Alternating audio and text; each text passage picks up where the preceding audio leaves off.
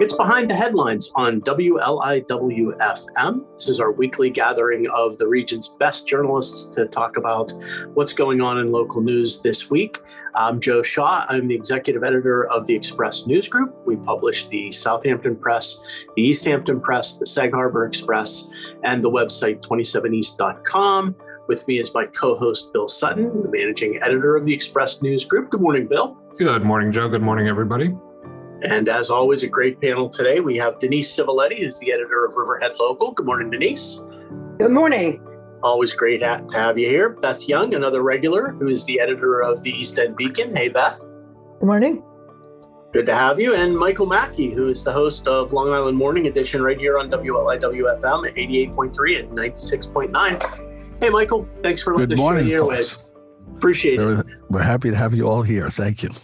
So we have a lot to talk about. We want to talk about airports and workforce housing and all kinds of stuff.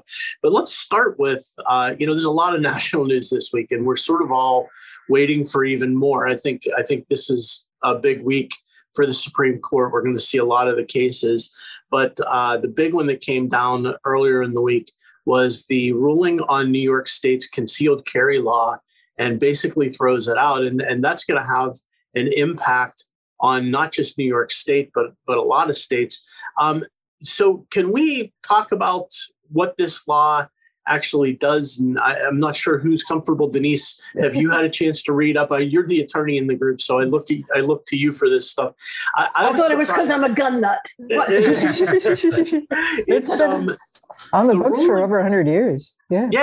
That's New York has always had a law that limits concealed carry, and basically said that you needed to have a good reason to do that. You don't just have that open right in New York State, but that's now gone now thanks to the Supreme Court decision.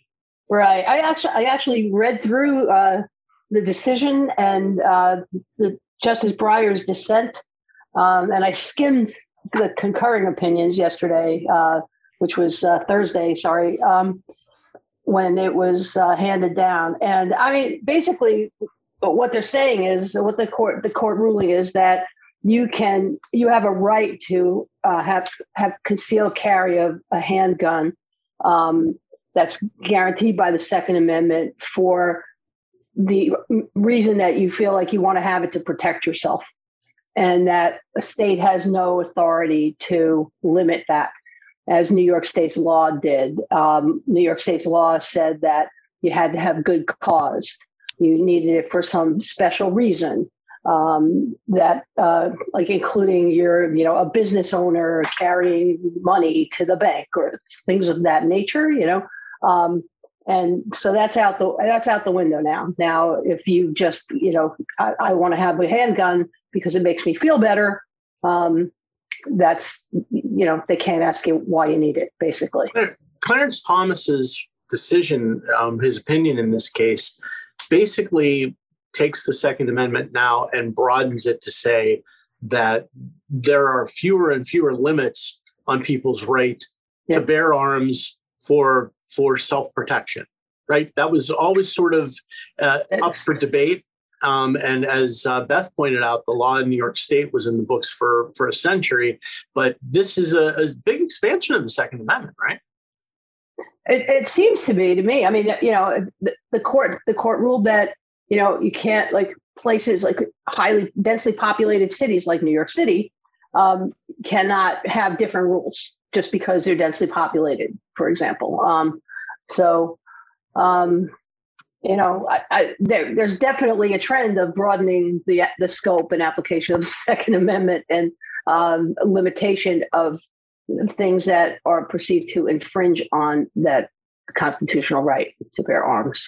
So, and you mentioned there were two concurrent opinions as well that I think, if according to some of the things I read, provided sort of guardrails to Justice Thomas's decision, because Justice Thomas's opinion was very broad, and I think the accompanying opinions put a little bit of limitation on. There are still some limitations that the court's observing. Well, I mean, the concurring opinions are not really the rule. You know what I mean? Like the main opinion of the court, what the concurring opinions are they're just opinions saying, well, we concur with that, but we think, that's how a concurring opinion goes all the time. And while they can be cited in subsequent decisions, they are not the rule of law in the same way that the Supreme Court decision is the rule of law now. So, they can cut. I mean, they don't establish official guardrails. Basically, they're giving their opinion on what they would do if they had a majority of the court to support their opinion, which they don't. So, I mean, it's always a brokerage process. I mean, they circulate opinions and then they try to figure out, what parts of what opinions have a majority vote. And this is where they landed on this one. The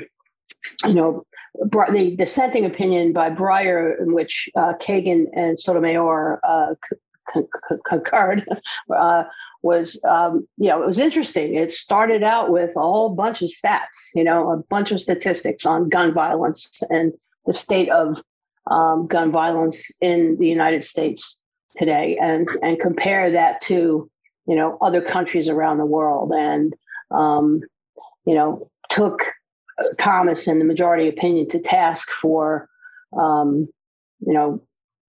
ignoring that essentially, and so it was an interesting and I think somewhat unusual approach for the writing of a Supreme Court justice in dissent or otherwise. So I don't know. We're likely to, by the end of this term, which I think goes to June 30th. Is that right? I believe so. I think that's so that by the end of this term, we could see some additional important and landmark decisions coming out of the Supreme Court. Most notably, the one that everybody's anticipating, which would reverse the Roe v. Wade decision, everybody's kind of waiting with bated breath, so to speak, for that. And by the time you're hearing this, potentially that could be we think in the past any time that could be today. After we've recorded the show, it could be happening. Beth and Michael, I wanted to ask you guys, there's a certain irony here that the argument that's being made for this expansion of Second Amendment rights is that people have a right to protect themselves and to feel safe. And by doing that, to do that, you would carry a gun. And a lot of people, I think, feel less safe with more people carrying guns. It's sort of a snake that eats its tail. I'm not sure where we go from here, because at the same time as this Supreme Court decision, the Congress passed its first notable gun control legislation in years in a bipartisan way. So we are all over the place right now on guns, aren't we? It's real whiplash. And, New York enacted some restrictions just a couple of weeks back. And I think Hochul's talking about calling the legislature back to do something about the Supreme Court decision, but she hasn't said yet what they can do. Maybe she doesn't. She's hinted at a few things, but whether you feel safe or not is a really subjective idea. Mm-hmm. I don't know how you even codify that. I know when we're talking about downtown Riverhead and where gun stores should be located there, there are a lot of people who are saying they don't feel safe with a gun store in the neighborhood. Yeah, and, we need to have that conversation too, because that's very clearly happening this week. And it's sorry. I was just going to say it's interconnected. Yeah, no, I was just going to say about this thing about the standard of, to feeling safe. Essentially, what that really boils down to is you can have concealed carry a handgun anywhere in the United States because you want to. Yeah. That's really what it boils down to. It used to be that, like I was saying before, you had to have some good cause in New York, but the court is clearly saying, no, that's not how this is going to work. You are entitled to carry a handgun by virtue of the Second Amendment because you want to, even though there were no handguns when the Second Amendment was written and adopted. And that's another thing that the Breyer dissent takes the majority opinion to task on as well, as how weapons have changed since the Second Amendment was, and they reject since that was written. Yeah. Am I correct that this ruling is really more about concealed handguns? That's really the impact of this. This doesn't have a lot of impact as far as when you get into assault weapons, that kind of thing, right? Right. Very hard to conceal. Harder to conceal those, yeah. Right. Yeah. Well, then, then there are the open carry states where I was going to ask, you can just walk along. But New York has not suddenly become an open carry state because of this decision. No. Yeah. Right. So, I mean, I think those things. Michael, do you think this is going to have as much impact in our region as in certainly there's going to be an enormous impact on law enforcement in New York City and in some of the more urban areas. It's going to be a very different ballgame for them now. But what about out here?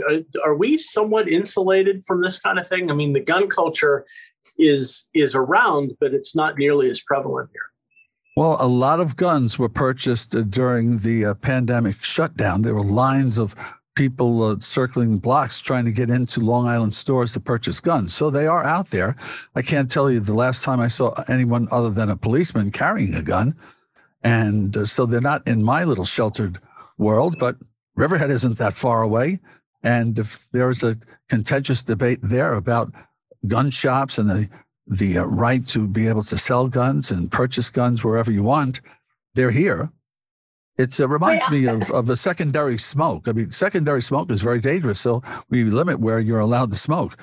Well, I guess guns, we don't. There's the limits are less. Actually, you can carry a gun, and you can conceal it. And this law does not go into this reversal of the law doesn't take effect immediately. And Governor Kathy Hochul does seem to think that there's room to rewrite the law so that's acceptable to the Supreme Court. Even Judge Kavanaugh mentioned that it's possible, but it does affect our lives, and it promises to be a more of a part of our lives. I must admit, it's not part of my life. I don't see guns. I don't see anyone carrying guns, and other than the police, and so it's a sheltered world here on the East End. We're very safe and we feel very secure. But Western Suffolk is not that far away, and I felt very safe there. I grew up in Western Suffolk, but the gun culture is in the news. It's in our face, and where it's going to end up, I don't know. But it is relevant, and we do need to monitor it and see where it goes from there. But I watch a lot of Westerns, Tombstone Territory and Wyatt Earp and the Rifleman and stuff, and I saw how they needed them then. So I hope we don't. A lot of those towns you had to check. You had to check your guns when you rode into a lot of those towns. Right, Mr. Earp insisted on that. Honestly, that's what the law has been here, pretty much. I mean, this is not going to give rise to a new. Well, I shouldn't say that, but there are plenty of pistol permits issued in Suffolk County. I mean, that data must be public. I haven't looked it up, but there are plenty of pistol permits. The difference is you were able to have your permit even without good cause. You were able to have a pistol permit at your house, right? And you could, if you locked it up and it wasn't loaded, you could transport it. Except I don't think you could. This might not be correct, but you couldn't transport it necessarily through New York City. But this would change that and say that you can carry that weapon loaded, in your hip, in your waistband, or strapped to your ankle. And I mean, there are plenty of pistol licenses that have already been issued, and people are saying that more people are going to get pistol licenses now because they can. I don't know. I mean, who knows what that has to do, what impact that will have on public safety in general and on law enforcement in particular. I cannot imagine that police are too happy with this ruling. I mean, that would be maybe an avenue for us to explore. Sorry. Our former news director back in the early 21st century, Jim Ascendio, grew up in Queens and New York State, but for 10 years he moved to Texas.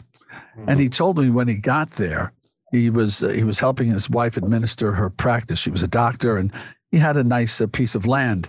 And he told me that he felt pressured to have to get a gun there, that they were shooting all around him and they didn't really respect him until he went out and got a gun and started practicing and showed that he could handle it. That's his story from a New Yorker. I don't, we're not there. Once again, we keep talking, we talk about it, but it's not in my face. It's not a part of my life. I don't get on the jitney and notice somebody carrying a gun. You will now, though, maybe, right? I mean, and does that change? Well, now they're allowed to hide it. I don't. Wow. The point is, it's a culture that I'm not immersed in, and I'm sure I'm not alone. But it's definitely out there because it's being reported on, and I hear lots of people talking about it, including right here on Long Island. And it's like many other issues, polarized and very political. And it'll be And Lee Zeldin came right out, and he wasn't shy about declaring he thought it was the right decision and that it was about time. And Governor Hochul obviously responded just the opposite. So presuming they both get through this upcoming primary on Tuesday and are the candidates, it's going to continue to be an issue that sways people's votes. I don't know how the state comes in and addresses this at this point, though, because I mean I guess you can try to limit locations. Not like in New York City, they were talking not on the subways, and here you could say not at hospitals, not at malls or whatever. But can that be upheld when the Supreme Court is coming through and saying that the state can infringe on your right to carry a firearm? Judge Thomas came right out and said you can't limit the firearms in Manhattan. He not according to him. He says actually the ruling was that the law was in violation of the 14th Amendment, which state law can't supersede the Constitution, and the Second Amendment allows you to carry a gun and then carry it concealed if you want. I would say, Bill, when you talk about the subway, I find that interesting because the subway would be one of the places I think people would argue that if you believe carrying a concealed weapon makes you safer, a subway is one of the places where you'd want to do that. I mean, I'm sort of contrarian by nature, and I'm trying to take this ruling and understand it in the context of Second Amendment rights, which I happen to actually believe Second Amendment is important, and I think we do need to have access to weapons. But I also question how much safer we're going to be with so many more guns just out. I think some of the arguments when they were arguing this in before the Supreme Court was, you mentioned the subway and you mentioned a lot of New York City in general, that the high population there makes the guns, it's contrary to what you were saying, that if there's a high population, then there's more a chance of risk to the general population. And that if you have a high population like New York City, where you have a larger police force that is tasked with protecting the public, then the police force is supposed to be protecting the public in those high population areas or subways or whatever, and not individuals with handguns on their hips. And I guess obviously the conservative court didn't buy that argument, but I think that that was an interesting argument. Yeah, I presume guns are expensive too, right? People packing pistols, right, when they get into arguments and lose their temper, or get drunk and lose their temper and get into a fight. If more of those people have handguns on them, there are going to be more shootings. Like I don't see how that's. And I can't imagine how you can let them into hospitals. I mean, take COVID. I mean, you can't see your loved one. Oh, really? Yeah. I was at a 7-Eleven last night, and the ATM card machine at the cashier wasn't working, and there were two people in there that couldn't buy their goods at 7-Eleven, and they were screaming and yelling, and I mean, it was just outrageous that that rage. And I mean, if they had a gun, I want to believe that most people who would get a concealed carry permit or they're responsible gun owners, that they're not going to fly off the handle. But we've seen by the number of mass shootings in this country that just isn't the case a lot of times. And when you have for every 99 responsible gun owners you've got that one crazy person who's going to pull out their gun at the 7-Eleven and go, I'm taking my stuff and going home, or shooting the clerk, or shooting the other people in the 7-Eleven because they're because that's become our culture. It's just crazy. This really makes a mockery of the fact that New York voted to limit access to bulletproof vests as part of their guns. Yeah, they should reverse that now, I think. Yeah. It's really kind of a big experiment, isn't it? This is the supermajority, the conservative supermajority of the court. We were going to see sort of a remaking of a lot of American society, and I think this is the start of it. It's going to be interesting to watch and see what happens there. Well, let's just give everybody a gun and everybody a bulletproof vest, and the best shot wins. Like we gave everybody a vaccination. Yeah. And if you don't want it, you don't have to. Just don't make it mandatory. Because I'm thinking, if we all need guns, it must be expensive to buy a gun, right? Yeah. I don't actually do.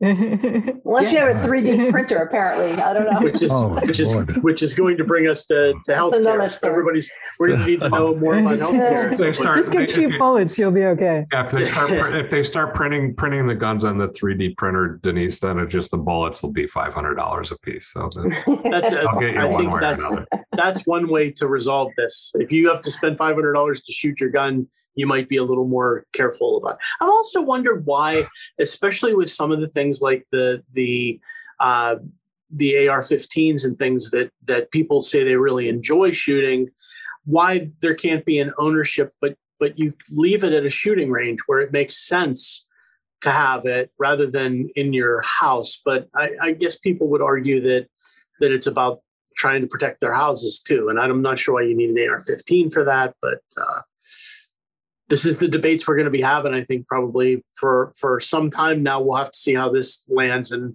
plays out. This is Behind the Headlines on WLIW-FM. I'm Joe Shaw. My co-host is Bill Sutton. We're with the Express News Group. Our panelists are Denise Civiletti of Riverhead Local, Beth Young of the East End Beacon, and Michael Mackey of WLIW-FM. And Beth, let's talk. Related conversation is about what's happening in Riverhead right now. The discussion that's happening that surrounds guns, and there's that conversation has begun locally about a proposed local facility. Can you talk a little bit about what's up with that? Well, Denise can correct me if I get any of this wrong. She's the expert. This new facility was proposed at Elton and East Main Street, I believe. It was a former factory or former manufacturing facility. And there's been a lot of hoopla over the owners and some guns that were stolen from the property when there shouldn't have been guns there. And it's on the edge of a residential neighborhood. But the Riverhead kind of cobbled together this new series of zoning changes that could limit where guns can be sold in the town, because the code is silent on it at the moment. But nobody on the town board had anything to do with the creation of this proposal. It just dropped out of the air into their lap, and they held a public hearing on Tuesday. And I just want to jump in and say, you're correct about that. That's what they said.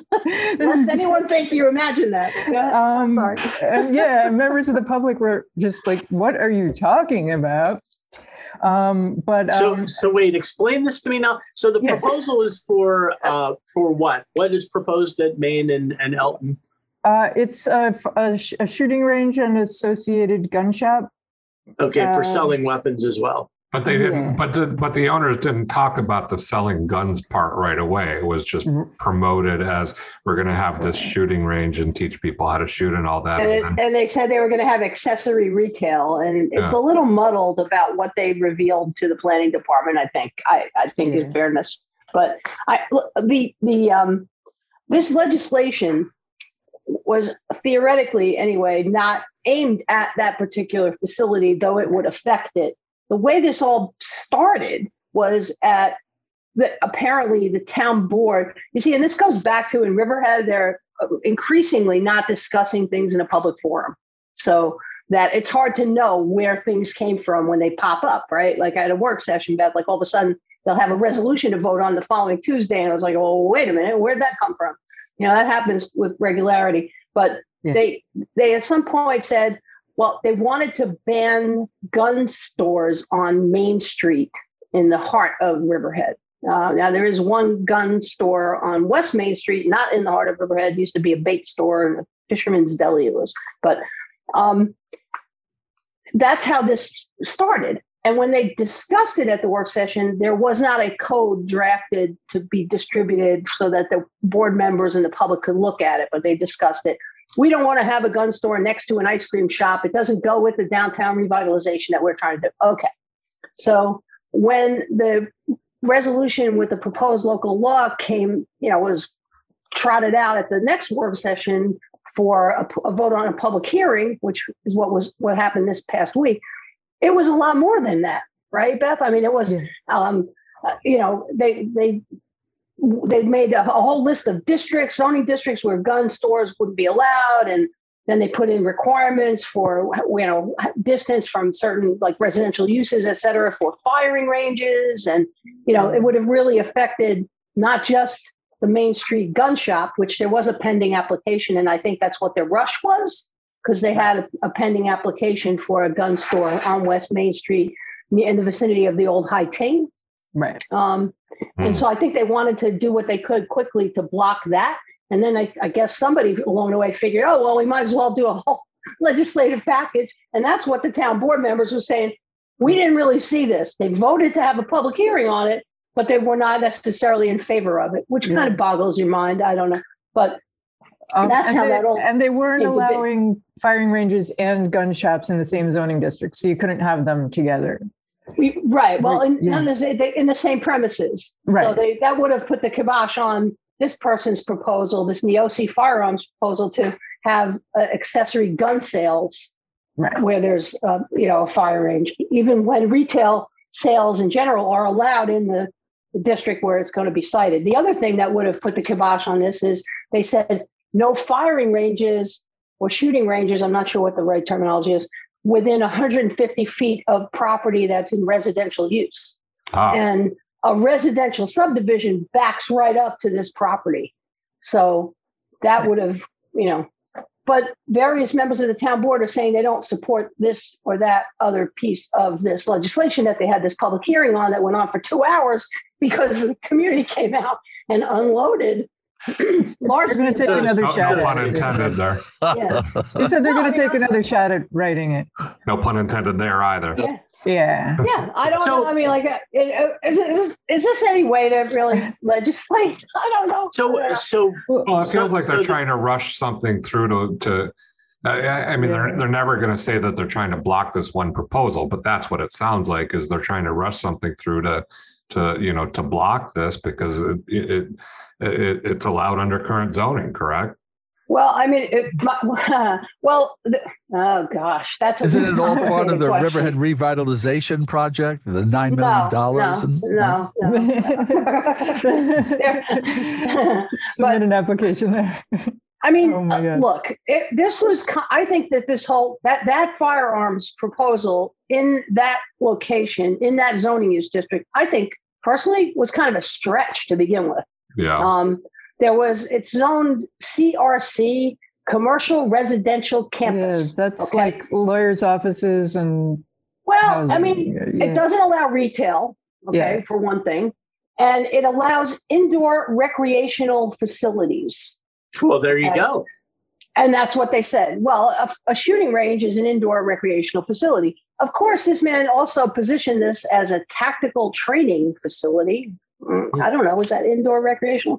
Anyway, so it was a little fuzzy to begin with at best, I think. And then when it came to light that he was going to have a gun shop and not just a shop for accessories to a firing range, like earplugs or, gloves or ammunition, then people started backpedaling, basically, I think is what. Does it seem like what they're going to say then is you can have a shooting range or you can have a gun shop, but you can't have the two. You can do one or the other with this facility. And maybe the gun shop is not an option, but it doesn't sound like they've completely ruled out the idea of a shooting range. No, I would say that's true.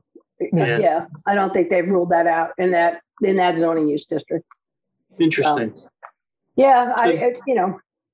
And things change sort of rapidly sometimes after people have offline conversations. So we'll see what happens. Yeah, it's a good debate going on up there about that, no question. All this talk about guns and whether or not they're evil. Just something that came to my head that reminds me of an episode from The Good Wife where the lead partner, she's a very progressive liberal, is having a romantic relationship with a real right-wing conservative. He often is brought in to give information regarding forensics and gun use and so forth. So he says to her, you think guns are so evil, why don't you come with me to the gun range? So she says, all right. Well, they go there together, and first he shows her how to hold the gun and so forth, which she doesn't necessarily dislike, that part of it. And then they gets ready, puts on the headphones, and she shoots. And she shoots again. And she's half horrified and half delighted because she actually gets a rush from it, and it really feels good. So I don't know, is there some way we can have the guns around and allow people to use them and get turned on without them being turned on each other? You know what? I think understanding of firearms and understanding of what they are is something that, everyone should have. And it's interesting because it helps you have an informed discussion. I grew up in a rural area. We were talking offline before we came on here that, I grew up in a rural area that was a deer hunting capital. And in my high school days, kids taking deer rifles to the school parking lot in the morning was nothing. It happened all the time. I think part of the problem with this whole conversation is there really is an appeal to guns for people who are enthusiasts, and they really do enjoy shooting guns. And they really do enjoy people. I've shot sporting clays and skeet, and it's a lot of fun. It's a fun thing to do. When you start to get into the different kinds of weapons that are available and what they're being used for, whole different conversation. I mean, the waters have been muddied so much now. I'm not sure this Supreme Court case settles anything except to just further muddy the waters. And I think we're going to be swimming in the muddy waters for a little while here. The rest of our lives. Till we figure it out, yes. It's Behind the Headlines on WLIW-FM. I'm Joe Shaw. My co-host is Bill Sutton. We are from the Express News Group. Our guests on the panel this morning are Denise Civiletti of Riverhead Local, Beth Young of the East End Beacon, and Michael Mackey of WLIW-FM. And Michael, we were talking big story this week that actually we just reported in the last day or two, which is that it looks like Montauk Airport has sold. And boy, when we start talking about East Hampton Airport and the discussion that's been taking place about East Hampton Airport, we're starting to see sort of the ripple effects of how that conversation is affecting other facilities. We have the seaplanes in Sag Harbor. That's one place it flared up. Now you have Montauk Airport selling. A lot of people have been looking at Montauk Airport and wondering what the East Hampton Airport, the town's strategy there, what it may end up doing to Montauk Airport. Yeah, it's a fascinating discussion. The ripple effect, for sure, from West Hampton to Montauk. The Duryea family has owned in part or whole the airport for decades, and Chip Duryea has, as of last week, sold the airport. The new owner has not been disclosed, but it sounds like it's somebody who wanted to make sure he had someplace to land his plane if East Hampton closed their airport. And the Montauk Airport allows for flights to land, helicopters and some planes, not some of the jets that are currently landing in Wainscott, but that's kind of the they'll go to West Hampton. Yeah. Right, Michael, it's important to point out that Montauk Airport has a very short runway. which works more constrained. for like single engine, the kinds of planes that people fly who are enthusiasts out here. But you can't really land a jet there. You can't. It's not a facility. You could, however, land helicopters, right? Well, you don't need a lot of room. You could certainly fly your jet into West Hampton Kabreski Airport, and then hop over to Montauk via a helicopter or a small single-engine plane, and be all set. That's interesting you say that. It's because many of us who live in the East End are not affected by the noise at the airport in Wainscott. But you start rerouting these things, and it's quite possible my Sunday afternoon could be interrupted in Shinnecock by helicopters, or somebody who's not being affected by them in Sag Harbor is now affected by them. Although some people in Sag Harbor are being affected right now. Well, the North Fork, the folks there have been complaining about the flights overhead for years now. Yeah. I mean, it's the unintended consequences. East Hampton Airport right now is sort of in a legal limbo. They remain operating sort of under their old rules, but the town, of course, has been looking to do a temporary closure, which would allow them to put some more restrictions in place that could limit the number of aircraft they allow, including the number of helicopters. But have lately threatened to just close the airport, faced with all these lawsuits and legal hurdles, by the aviation industry that doesn't want the new rules there. Absolutely. Folks who are under the flight path tell me this season, just as much traffic overhead as ever before, too. Sure. Which you would expect since there are no restrictions, actually. Nothing's changed. Yet. Yeah, I think, but Beth, the question to me is, you can cut off the supply as far as at the airport. The demand is still going to be there, right? People want to do this. They want to have the option of coming to the East End by aircraft. Yeah, and we'll really see who has the money to make it happen. Yeah. It seems like more and more people have the money to make it happen every year. And it's only because of the noise that it's a problem, right? If it wasn't for the noise, it would be wonderful to have all these people in the air instead of on the road. Right? Yeah, I mean, they're working on technology to make helicopters quieter. I mean, they could. So will 10 years from now this not be an issue? Yeah, that is one of the conversations, right, Beth? They've talked about the fact that I think that the helicopter companies have said that the technology is catching up, and that they think they're going to have much quieter aircraft in the next 5 to 10 years, and that could be a game changer. But I also wonder. So seaplanes have now come into play, and that's become sort of the backup plan. I know for Blade, one of the companies that runs a lot of the helicopters, but seaplanes landing in in Peconic Bay off of Sag Harbor presents its own set of issues, right? Because, a seaplane needs some space to land. Small watercraft, I believe, have the priority. They need to be able to, these seaplanes will need to know that they're landing on an open stretch of water, that there's nothing there. I'd hate to be a kayaker sort of out in the middle of this. And plenty of really small watercraft out there. Kayaks, Sunfish, the JYs out of Breakwater Yacht Club. Yeah. I'm not sure how all this is going to shake out. Michael, the Montauk Airport, I can say with some degree of confidence that the folks in Montauk are not going to sit quietly while this airport becomes any kind of a major transportation hub.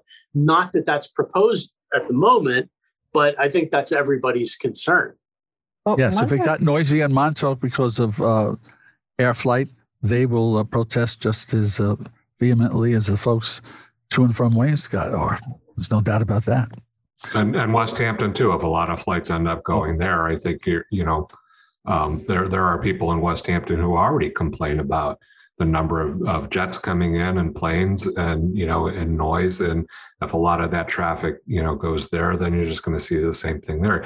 You're moving the problem from one area to another area to another area, and nothing gets at the root of the problem. And I don't know that there's any any solution. Yeah, what is the solution? It is. You can't stop people from flying out here. They want to fly out here. They've got the money to fly out here. They have every right to fly out here. I think East Hampton was kind of on the right track. You limit the number of flights, and you limit the times that the flights can come in, and maybe then if you make it more difficult for people to fly out, they might find other means. They also might go to New Jersey, which is a consideration too, and they bring a lot of money out here, so you don't want to close the airport and totally get rid of all that traffic. But I think, common sense approach that East Hampton came up with, as far as restrictions and stuff makes sense. But then where are you pushing that to? Becomes the problem. And then West Hampton has to come up with restrictions, and Montauk has to come up with restrictions. A couple of years ago, I was at the Quogue Wildlife Refuge with my grandson, and we had a real thrilling moment when a jet landing at West Hampton came overhead. But it rumbled and it was loud, and the trees shook. Close. So it's fun if it happens once or twice with your grandson on a winter afternoon. But if it's every day during a summer barbecue, it might be not so pleasant. Certainly, and if the helicopters started going there, then it's even worse. Many years ago, I was in a kayak on the canoe, on the Peconic River up in Calverton, and suddenly they were testing a jet engine at like an F-14 or something at the FCAL site, the Grumman site. I almost fell out of the kayak. It was so loud, scared the living daylights out of me. Nothing compares to that sound. Maybe some like rocket taking off to go to the moon or something. But a couple of years ago, President Biden spoke in Groton, Connecticut at the Coast Guard Academy commencement. And there were a couple of jets apparently that were like, just make sure that there's no terrorist attacks there. And they came over Southampton. And I was in Dr. Gilmartin's office, and the whole building shook, and you could see the jet going. Yeah. Well, once again, these are all thrilling for the moment, but that's not subjected to them on a daily basis. The other thing with West Hampton is you've got the air base right there, so you've got all these military aircraft. The C-130 circles my house at least a few times a day when they're out there. I've noticed a lot more activity coming out of. I mean, I guess that's a normal summer thing. They ramp up a little bit in the summer, but there's been a lot of military aircraft out on maneuvers.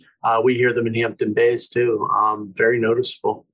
Yeah, they used to just be on Thursdays. Now they're every day. The helicopter noise here on the North Fork has really been, not the last couple of years, not so much. I don't know if it was the pandemic or a change in the route or whatever, but it's really been, I would say it's fair to call it intolerable. It really has. They fly over low, sometimes just above the tree lines. They're loud.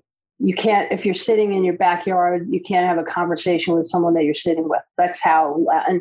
And the traffic levels were ridiculous. It was like every Friday night was a parade, heading east, and every Sunday night into Monday morning in the opposite direction. And, it was clear that something really needed to be done about this. And here we are, that North Shore helicopter route is about to expire, I believe, in August. It was the last extension was to August of 22. And I haven't checked in about a week, but I haven't seen any publication of a renewal of that route. So I don't know what that means. Do you have any idea about that, Beth? I don't know. No. Yeah. Lee Sullivan's got his mind on other things. Yeah. I don't know. So we got to check the Federal Register. Is there a way to just get rid of all the helicopters, and if people want to come out, then they've got to fly a plane? Can you do that? Can you just have them, People have a constitutional right to whirlibirds. And carry a gun on them while they're there. Well, you mentioned before, the people in the helicopters bring money to the community too. The good news. See that happen.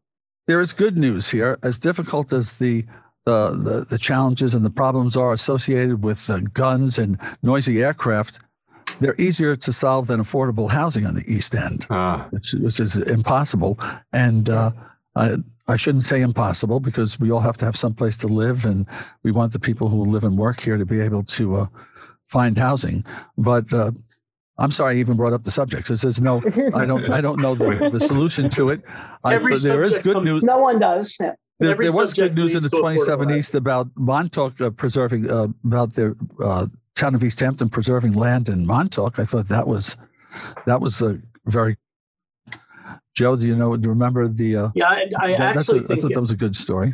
It also leads into a really important conversation, which is the proposal that was unveiled last week in Sag Harbor Village for a proposed set of buildings that would provide, I believe it was 79 affordable housing units. 79, correct. Over 2 floors.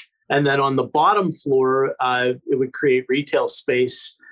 This is Adam Potter, who is involved with the Friends of Bay Street and has been involved in all that. This is a separate proposal from anything related to the Bay Street thing, but it's a proposal to remake a whole big section of Sag Harbor. And Beth, we were talking about this week, and we editorialized about, everybody just keep a cool head and let's hear it out before you automatically reject it. And it's kind of interesting to me that it's pretty clear the developers waited until the village put into place some new rules as far as affordable housing, and they sort of matched what the village is looking for. They tried to tailor this to meet the village's needs.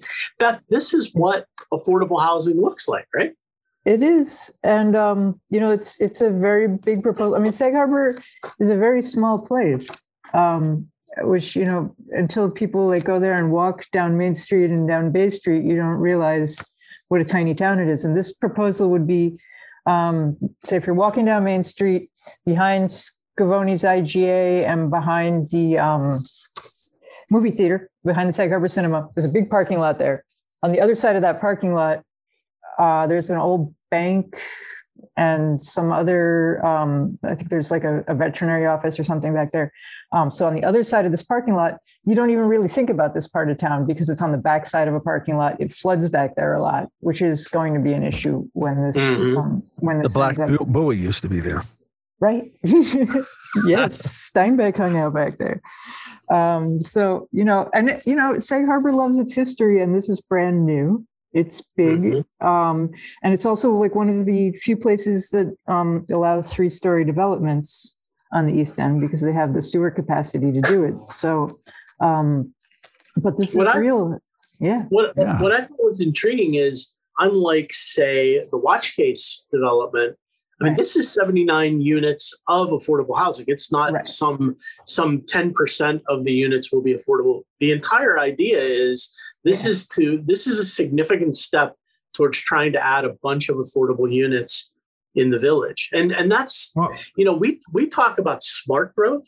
Yeah. And that's something that planners use that phrase. And the idea of smart growth is that you put a little bit more intense residential development in villages, near businesses, near transportation, that kind of thing. It fits in all those regards. Not for nothing. The Sag Harbor Village Board a year ago said, we want to address the affordable housing problem, something that small villages don't typically do on the East End because they're limited by the size of the village and space and available lots and all that. And these village officials came forward and said, we want to create laws to allow affordable housing in Sag Harbor. We see it as a problem in the village, and we're going to do that. So they go and did that, and in a public process. So the developer, Adam Potter, and his development company saw the process that was going on and said, well, we can meet that. So here's our proposal, and we're going to do a big chunk of that. To me, look, okay, so you've got to review this proposal, and you've got to make sure that the flooding issue is addressed and that it gets tied into the sewage district and all that. But to me, it just sounds like it's a win-win. The village wants to address affordable housing. The developer, they pass the law. The developer comes in and says, okay, here's your affordable housing. Okay, great. So win-win, right? Yeah, and I mean, just the fact that this can be done in an area where the real estate values are so high is really amazing. Promising, it's really amazing. It's an overwhelming issue. It feels affordable housing in the East End. However, inch by inch, it's a cinch, yard by yard, it's hard. So you start with 79 affordable units in Sag Harbor Village. that feels good. That feels like, all right, it's a step. It's you a can't start. go forward without making that first step. So it is a very positive development.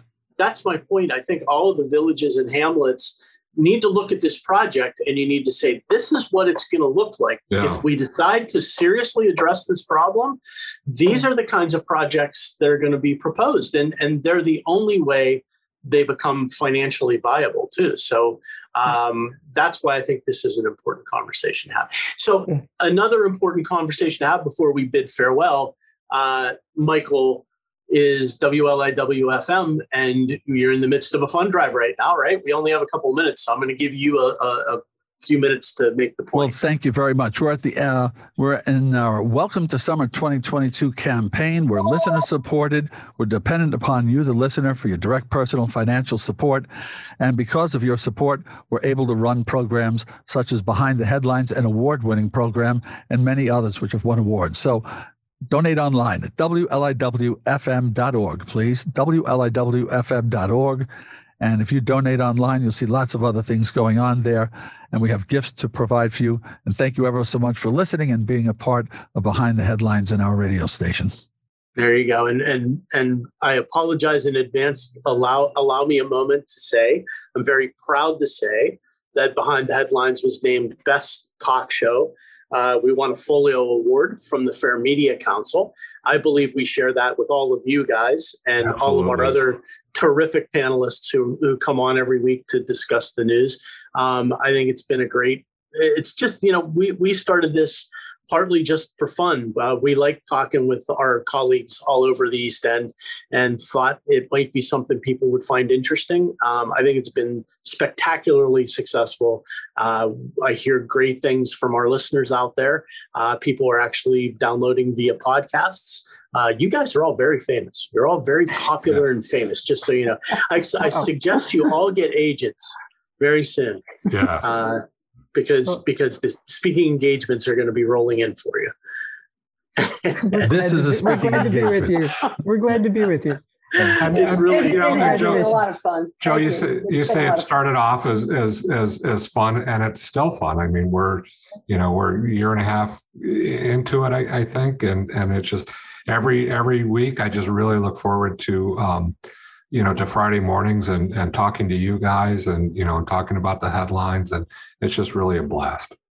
Yeah, that's the only reason we do it. We enjoy doing it, and we'll keep doing it. So thank you for joining us this week, guys. I want to thank Michael Mackey of WLIW-FM, Beth Young of the East End Beacon, and Denise Civiletti of Riverhead Local. You guys are award winners too. Thank you. We couldn't do it without you. Thank you to my co-host, Bill Sutton. As always, Bill. And congratulations. I'm Joe Shaw. We will be back next week with another edition of Behind the Headlines. Thank you all for joining us, and thank you guys.